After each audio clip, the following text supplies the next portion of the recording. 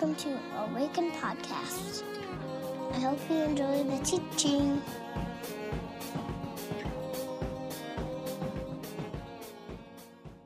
My name's Micah, if we haven't met. Wow, that was a weird introduction. I happen to be the lead pastor of this church. I know that's hard to believe, but so we are in a series called Lost in Translation, and we have done this before. We did it last summer. We take passages that are hard to interpret or understand or just are kind of have a weird vibe going on, and we just tackle them and try to understand them more. And so that's what we're doing. We're in week 2 of that. Last week we talked about Sodom and Gomorrah, and so if you're a podcaster, might want to check that one out. Pretty important one. I felt like a really important one for our community, for me personally. And last week I really didn't argue for a particular position.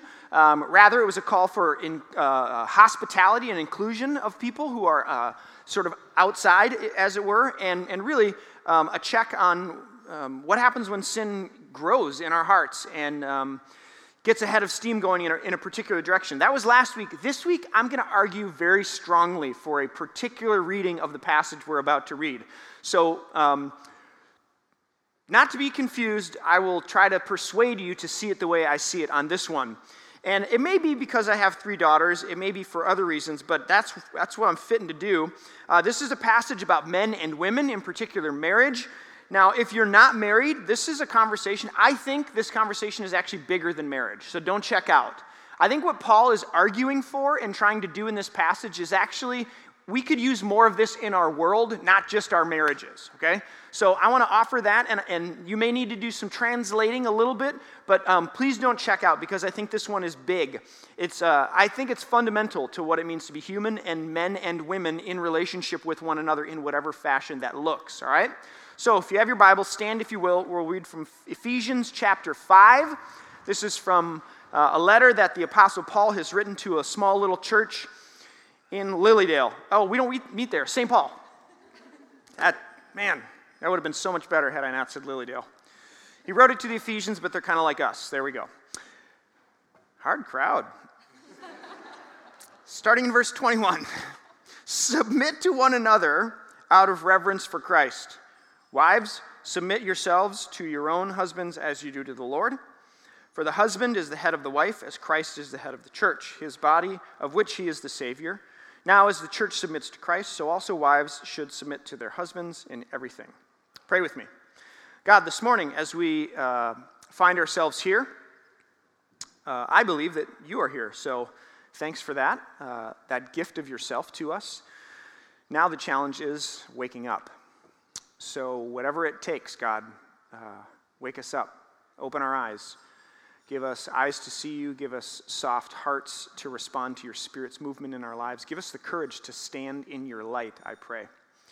And all God's people said, amen, amen. You may be seated. What do I think about this verse? Well, let me tell you a story.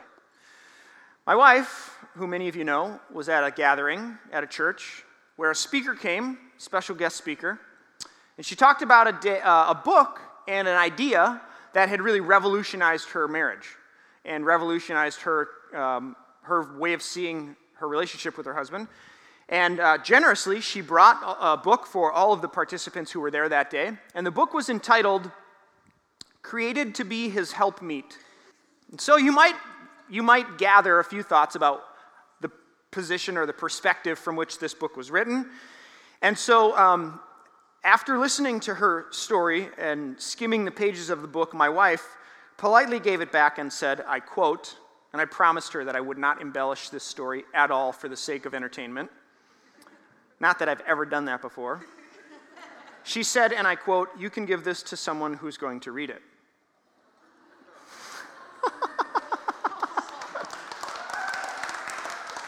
Don't be deceived by Laura. She's sneaky, very sneaky. She might sneak up on you at some point. Be very careful. Friends, like I said, I warned you, I'm going to argue a particular reading of this passage. And it's my contention that this verse and a few others combined with it, along with Genesis chapter 2, have done more harm than they have good for women throughout the history of the church in a lot of communities.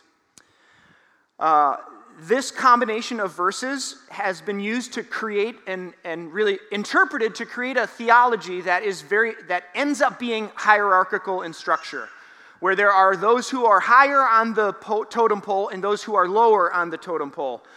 Now, I will give this caveat, and I hope that you hear me, that I know very faithful, Jesus-loving, God-honoring, wonderful people of integrity who live in this particular way of understanding. It's called complementarianism. And this is not a smash on anybody who doesn't see it this way. I just think this is really, really important, and I want to try to convince you to see what I feel like I've seen and what I'm trying to live in. So this particular understanding of this passage it creates a hierarchy of relationships, and it's called complementarianism at best. At worst, I think it's patriarchalism. And it happens in the scriptures, and I think it still happens in our world today. So here's what I want to do this morning, if that wasn't an opener for you. I want to try to argue that this particular understanding, this one that creates a hierarchy of relationships between men and women, actually misses the trajectory and the heart of the scriptures as a whole. It absolutely misses what happens and what Jesus accomplishes in the resurrection. And I think it misses what Paul is doing by what he says in the letters that he writes. Now, if you know anything about communication in the English language, there are multiple levels of it. It's called speech act theory. And so sometimes when we say something, there's the utterance level, like what was said and what is the definition of the words that were said. But then there's a whole nother level, like the implications or the implied intent of what was said. So I think Paul is doing something by saying what he says. That's what I want to try to argue for. So I want to do this in a couple ways. I want to begin with Paul's assumptions. What does Paul assume when he sits down and writes Ephesians chapter 5 and other letters like it? What's going on in the system tray? What's sort of already believed by Paul about certain things related to male and female relationships? Then I want to ask the specific question of why does he then tell women to submit to their husbands? Like, what's going on there? And for husbands to love their wives. And then I want to try to bring some implications for us as a community. All right? Are you with me? All right, here we go. Stretch break. All right. Number one, what is Paul's assumption? Maybe you could say this differently. What's Paul's base? There's this great movie with a guy named Will Smith. You guys ever seen this one where he's like a setup guy? People come to him to try to like get dates. What's the name of that one? Hitch, that's it. I was trying to think about it last night. I'm like, I don't remember. So you've got Will Smith, who's this suave black guy, and then this guy who comes to him who is just totally white, okay? I mean, they cannot dance. Every stereotype about a white guy and stereotype about a black guy, they're true here in terms of rhythm and dance, all right? So Will Smith is with him, and he's like, all right, show me your best moves. And this guy's like, just like flailing around like a maniac. And he's like, stop. This is home. This is your base. Don't move from it. Don't deviate from it. Just keep rocking it. Let them come to you. Do not try any other move other than this one. This is home base. You got me? So what's Paul's base? Like what's his move? What's he rocking? See how that fits? See how those two go together? I always wanted to tell that story in a sermon, and I was like, I gotta figure out a way to do it. And I just felt like that was the best shot I'd ever have. Thank you. I appreciate that. But seriously, what's his base? Like, where does he start from? What's home for him? And I would say it this way. Paul, when he writes, always has in mind law, resurrection, and new creation. Law, resurrection, new creation. By law, I mean Old Testament scriptures, of which the law is 5 books, and then there's more, but I'm just putting it all in one. Law, resurrection, new creation. Break those down a little bit. Break it down. Paul is a Jew. I didn't do that first hour. I wish I hadn't done it for this hour. Paul's a Jew. He's he's a Pharisee. He's been trained by these folks. He's trained in a school where they've taught Torah and the writings and the prophets. He knows scripture backwards and forwards. And so everything that Paul writes concerning Yahweh and Israel and now Jesus comes from this lens or this base. Now, this is really fascinating. This almost ended up on the cutting room floor, but I had to put it in here. Paul was trained by a particular rabbi because this is how they did it. A young boy would come to a teacher and say, like, or a teacher would come to a young boy who thinks like, this guy can do what I do, and he would say, come and follow me. Oh, that's fascinating. I think I've heard that before. So the rabbi would come to the student and say, come and follow me and take my yoke upon you. Oh, I think I've heard that too. The yoke is essentially my interpretation of the law, my interpretation of Torah, how I read it, right? So Paul was taught by a famous rabbi, one of the most famous rabbis in all of Judaism, called Gamaliel. There it is. It's a tough one. Gamaliel. And this guy, fascinatingly enough, now I've done a little bit of research on this, and I haven't found a student who learns under a rabbi and then goes in a totally different direction. It may be out there, but I haven't found it yet. Gamaliel, ironically enough, his position and his teachings on women were ridiculously progressive for his day. One author says this: the surviving sayings of Rabbi Gamaliel indicate a favorable attitude toward women in contrast to much of rabbinic Judaism. If Paul was a student of this rabbi, then it is not hard to believe that he shared his attitude towards women, and is in fact the assumption that Paul begins with when he writes New Testament churches. What's just been said? This author says, well, if Gamaliel was a progressive rabbi and his thoughts and views on women were progressive, then so were Paul's. So first there's law and Torah. This is how Paul learns. This is who he learns from. But we know, of course, that the resurrection of Jesus changes everything. It's the hinge upon which everything turns.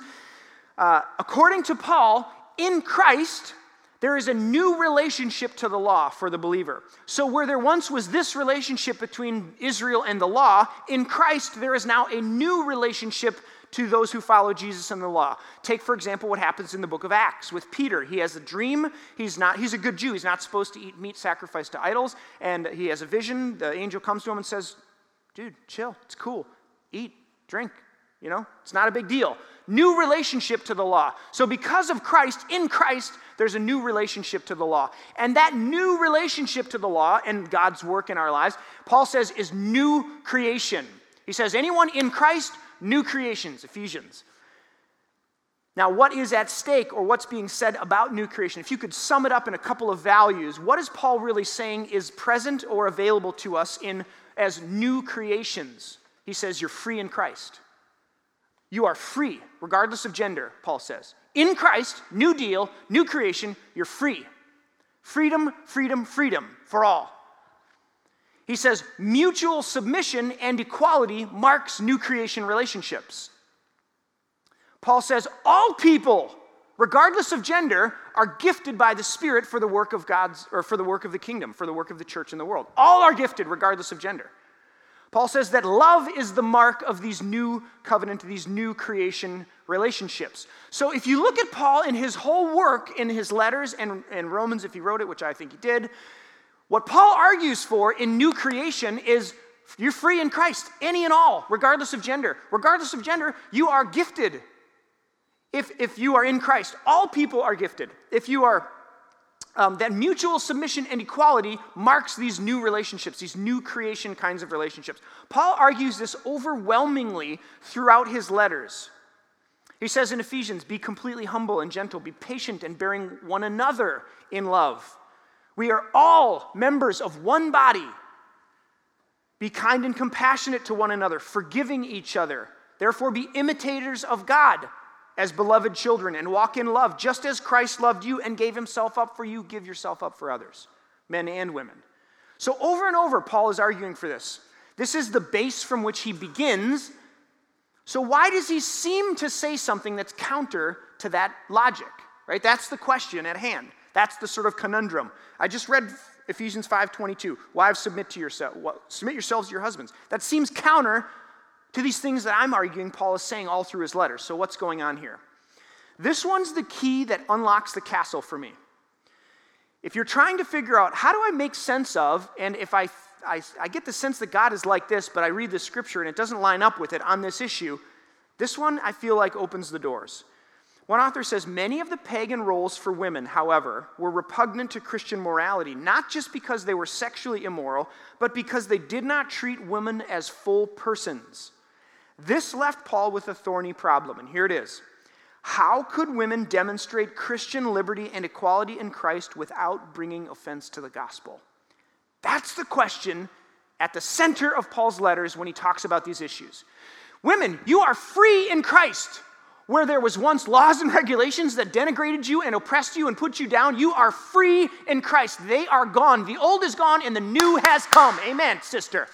So Paul says then, how does a Christian woman live out her liberty and freedom in Christ in a culture that actually goes the opposite direction without bringing offense to the gospel?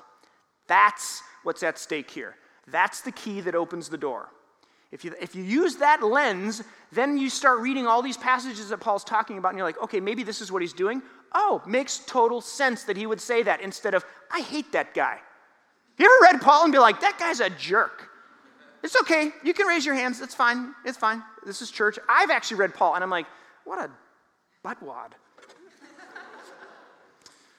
Highly technical theological term there. Before we move on to why does Paul ask women to submit and men to love, I think we could say more about this, and a piece that's really important. We can say more about what the resurrection and new creation says to male and female relationships. And I would say it this way. I've said it already, but I'll say it on the screen here. Mutual submission one to another and equality. This is what the resurrection of Jesus and new creation speaks to or speaks into male and female relationships, regardless of where they're found, in a marriage or in friendship or in the workplace or in a family. Mutual submission one to another and equality. Now, we might think that this is a New Testament idea, but I would actually argue that it's all the way back at the beginning of the story. Genesis chapter 2, God says, or the book Genesis says, that God makes Adam, and that there's no suitable partner for Adam. Looks around, all the animals. Nope, lion, nope, giraffe, nope, elephant, certainly not. We got to do something about this, right? So, deep sleep, out comes the rib, and we have what the text says is an ezer kenegdo. E-Z-E-R-K-N-E-D-G-O. Ezer kenegdo. Translated, suitable helper in many of our translations. And some of your translations might even say helpmeet. I would convince you to go buy yourself a new Bible. Hopefully it will be clear why. Ezer kenegdo, 2 words. The first one means help or power or a source or a force, like something that comes to help, ezer. And kenegdo means in front of or opposite to. So God makes Eve, who is a help, a power, a force, opposite to or in front of Adam. One author argues that it could be best translated face to face, is what Eve is to Adam. That sort of changes the tone, doesn't it? What's interesting about this word, it's used again in Scripture, and guess what, friends? Nowhere in Scripture is it used as a subordinate term. Come on now, are you kidding me? It's used again in Scripture, and nowhere is it used as a subordinate term. So whoever is called the ezer kenegdo is never hierarchically lower than or subordinate to that which who they're being the ezer kenegdo to. It's often used of God, actually, when God is the ezer kenegdo to Israel. So it's either a superior, in God's case, or at the very least, equal. One author argues that this could be best translated, Eve is a power equal unto Adam.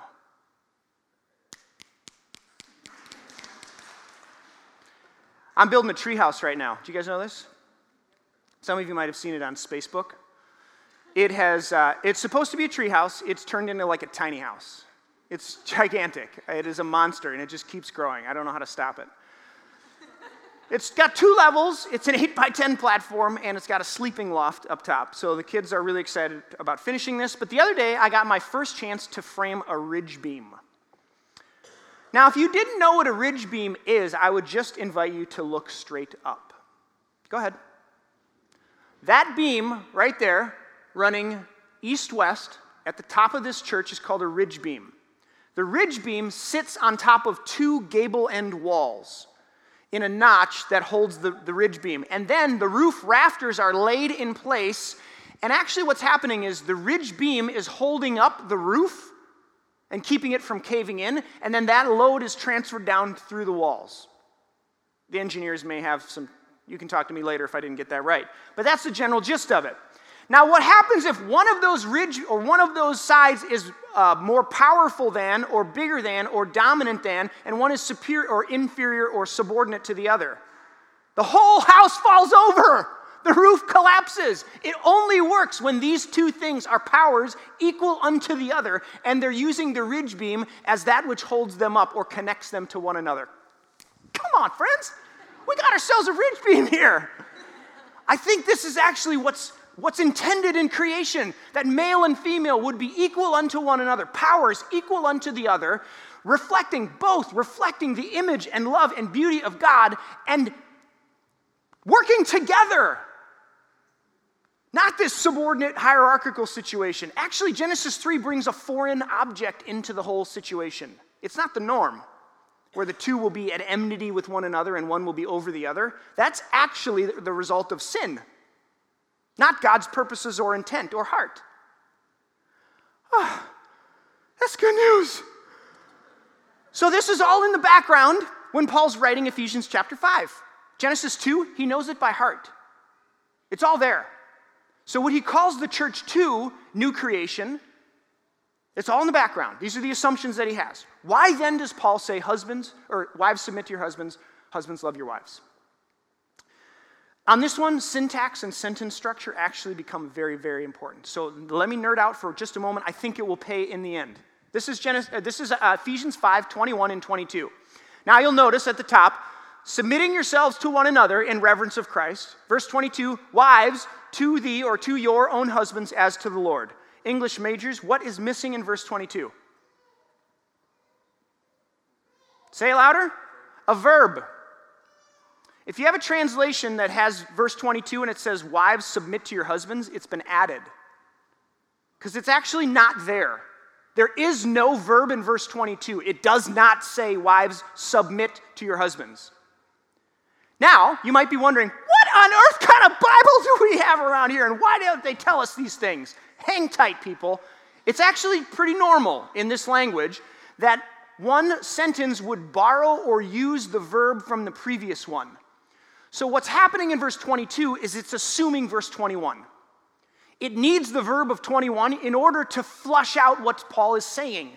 So you can't get rid of anything that Paul says in 21, submit yourselves one to another as unto the Lord. You can't get rid of any of that. You can only add to it in verse 22.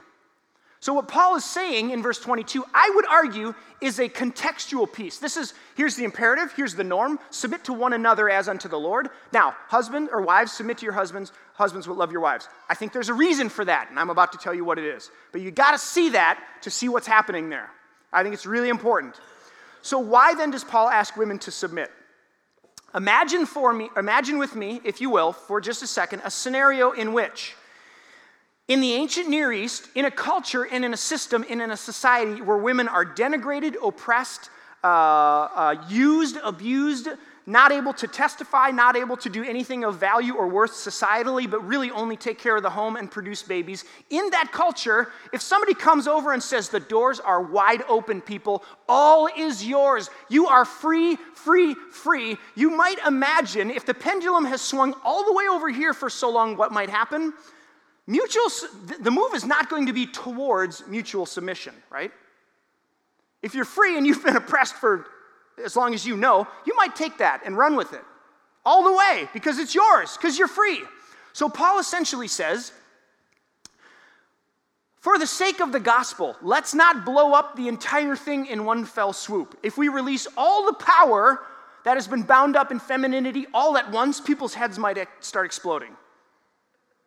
Do you remember, if any of you have seen the movie Lincoln, there's this great scene with Tommy Lee Jones and Daniel Day-Lewis, Lincoln, and I can't remember his name, he plays another character, right before they're about to go up for this super important vote as it relates to slavery. Tommy Lee Jones wants to go from 0 to 100. He's like, everybody's free right now, all the way. And Daniel Day-Lewis says, Lincoln, he says, if you want to get to 100, this is my paraphrase, if you want to get to 100, you have to get to 20 and 30 and 40 first. I would argue that what he does, Lincoln, and the wisdom and the brilliance of his leadership is that he puts the thing on a trajectory that's headed towards abolition and freedom for all. But he recognizes that if he goes there right now, the whole thing is shot. It's like somebody pulls the grenade, the pin on the grenade. I think this is what Paul's doing. He puts it on a trajectory that heads in this direction.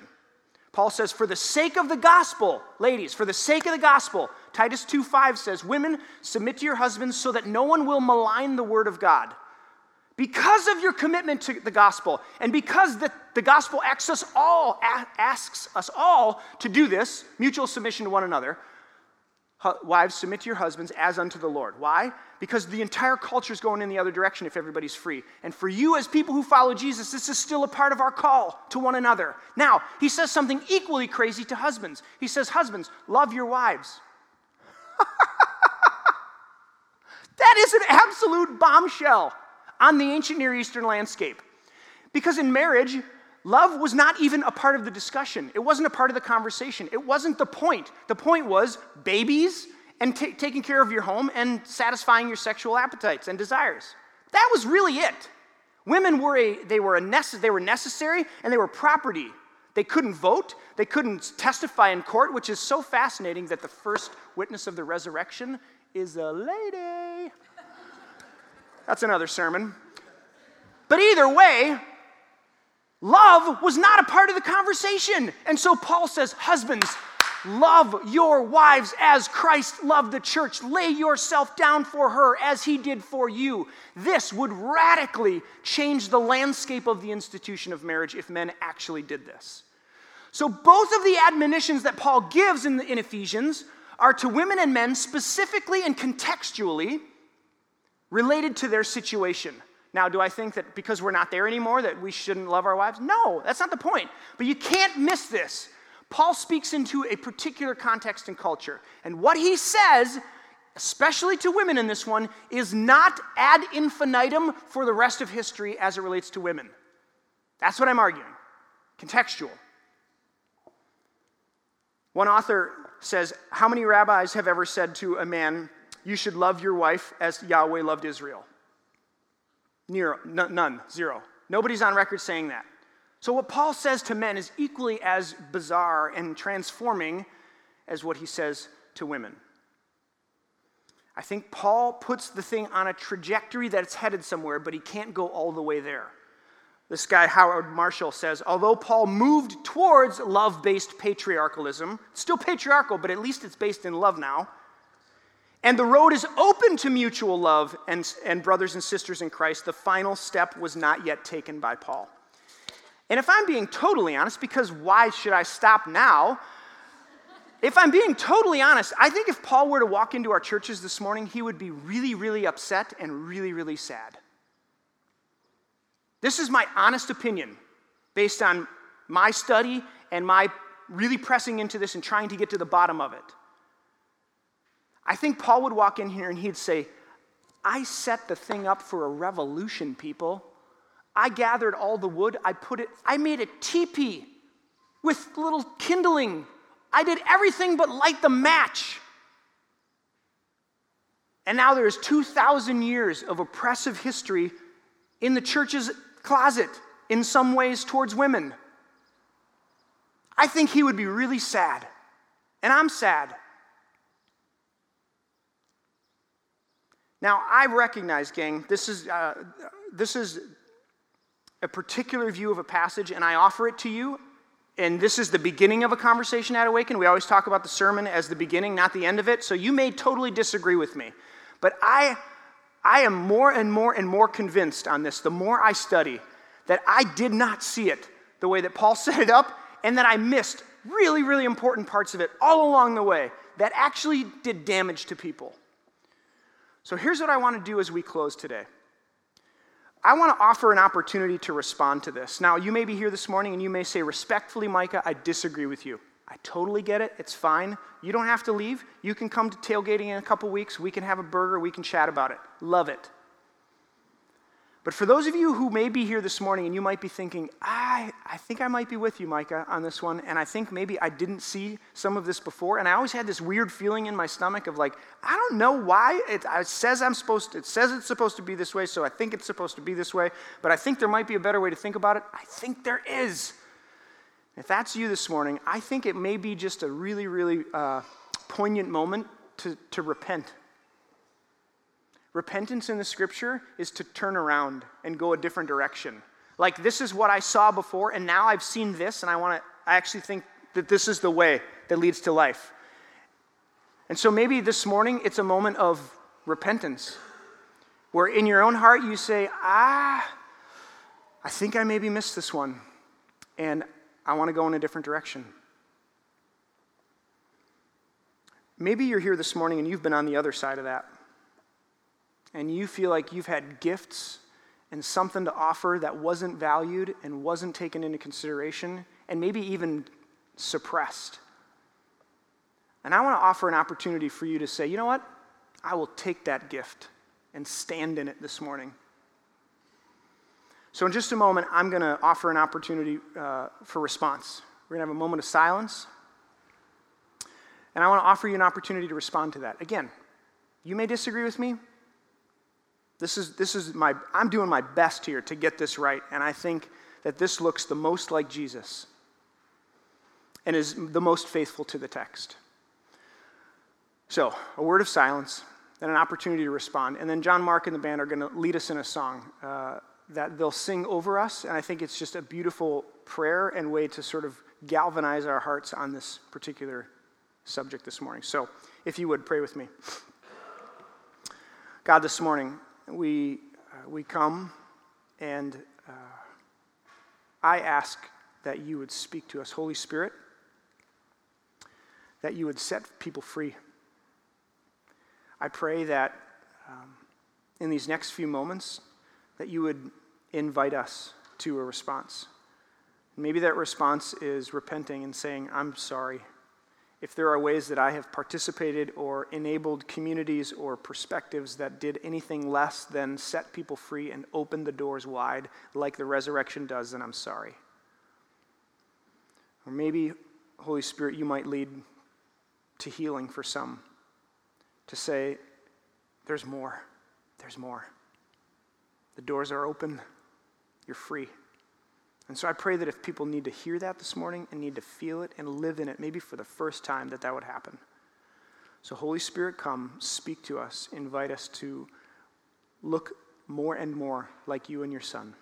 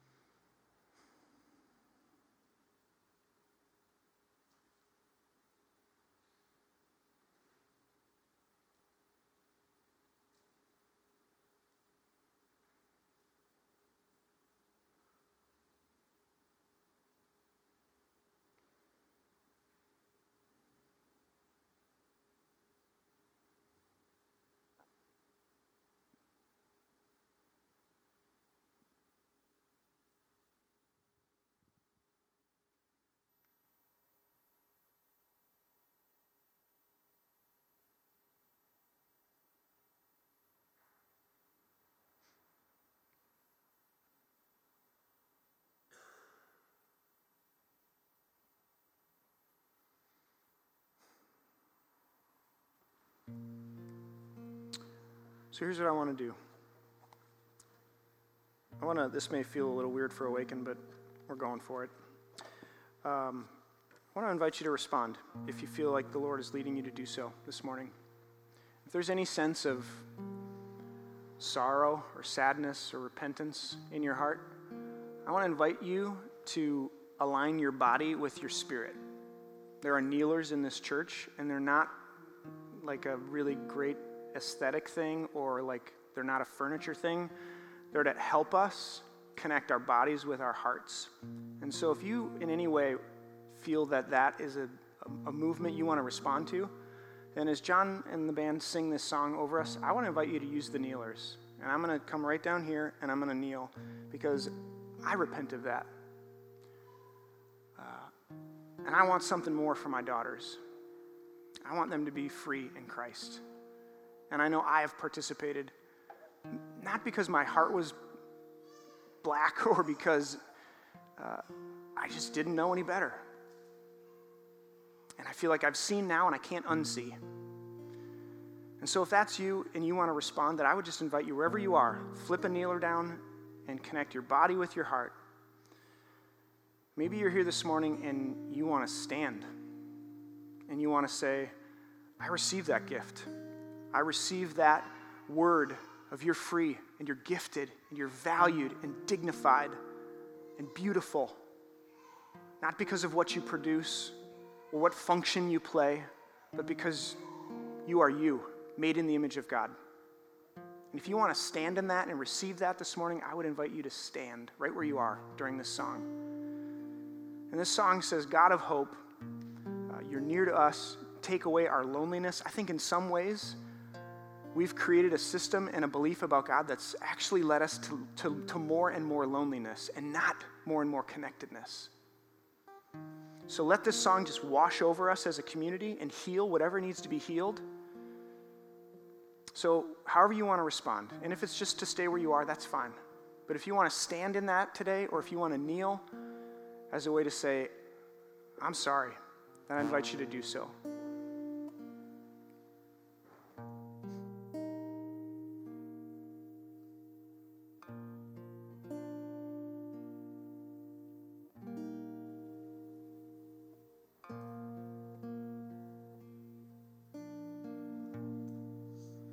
God of hope, in this place, take away our loneliness, mend our wounds, and heal our hearts. God of hope, you're near to us.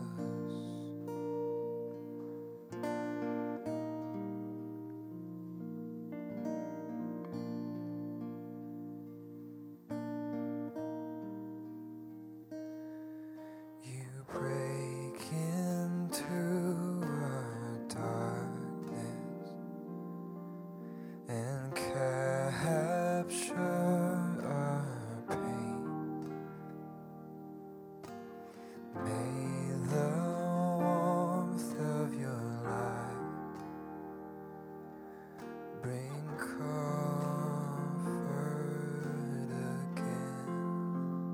God of hope, in this place, take away our loneliness, mend our wounds, and heal our hearts.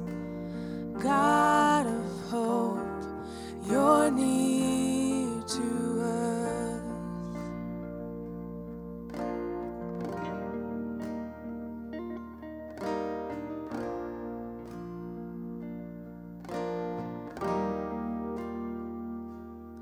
The aching in our hearts, the longing in our lungs, the refuge we desire. Our God, here with us, God of hope, in this place, take away our loneliness, mend our wounds, and heal our hearts. God of hope, you're near to us.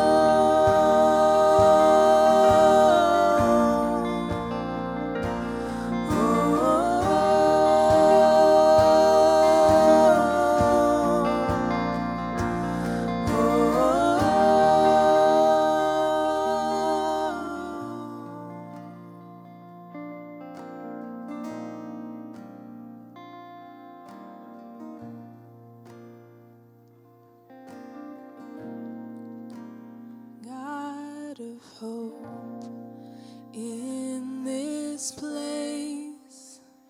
Take away our loneliness, mend our wounds and heal our hearts. God of hope, you're near to us. My friends, I invite you to stand for a benediction. If you have need for prayer regarding anything, whether it's something today or not, our prayer team would be delighted to pray with you and for you. What would a community of Jesus followers modeling this kind of reality look like in the world? And how compelling might it be? I think pretty compelling.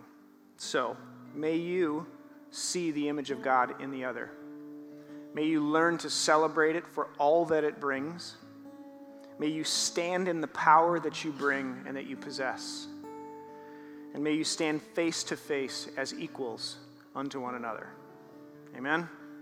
Grace and peace, my friends. Go build the kingdom. Have a nice day. Enjoy the sunshine. See ya.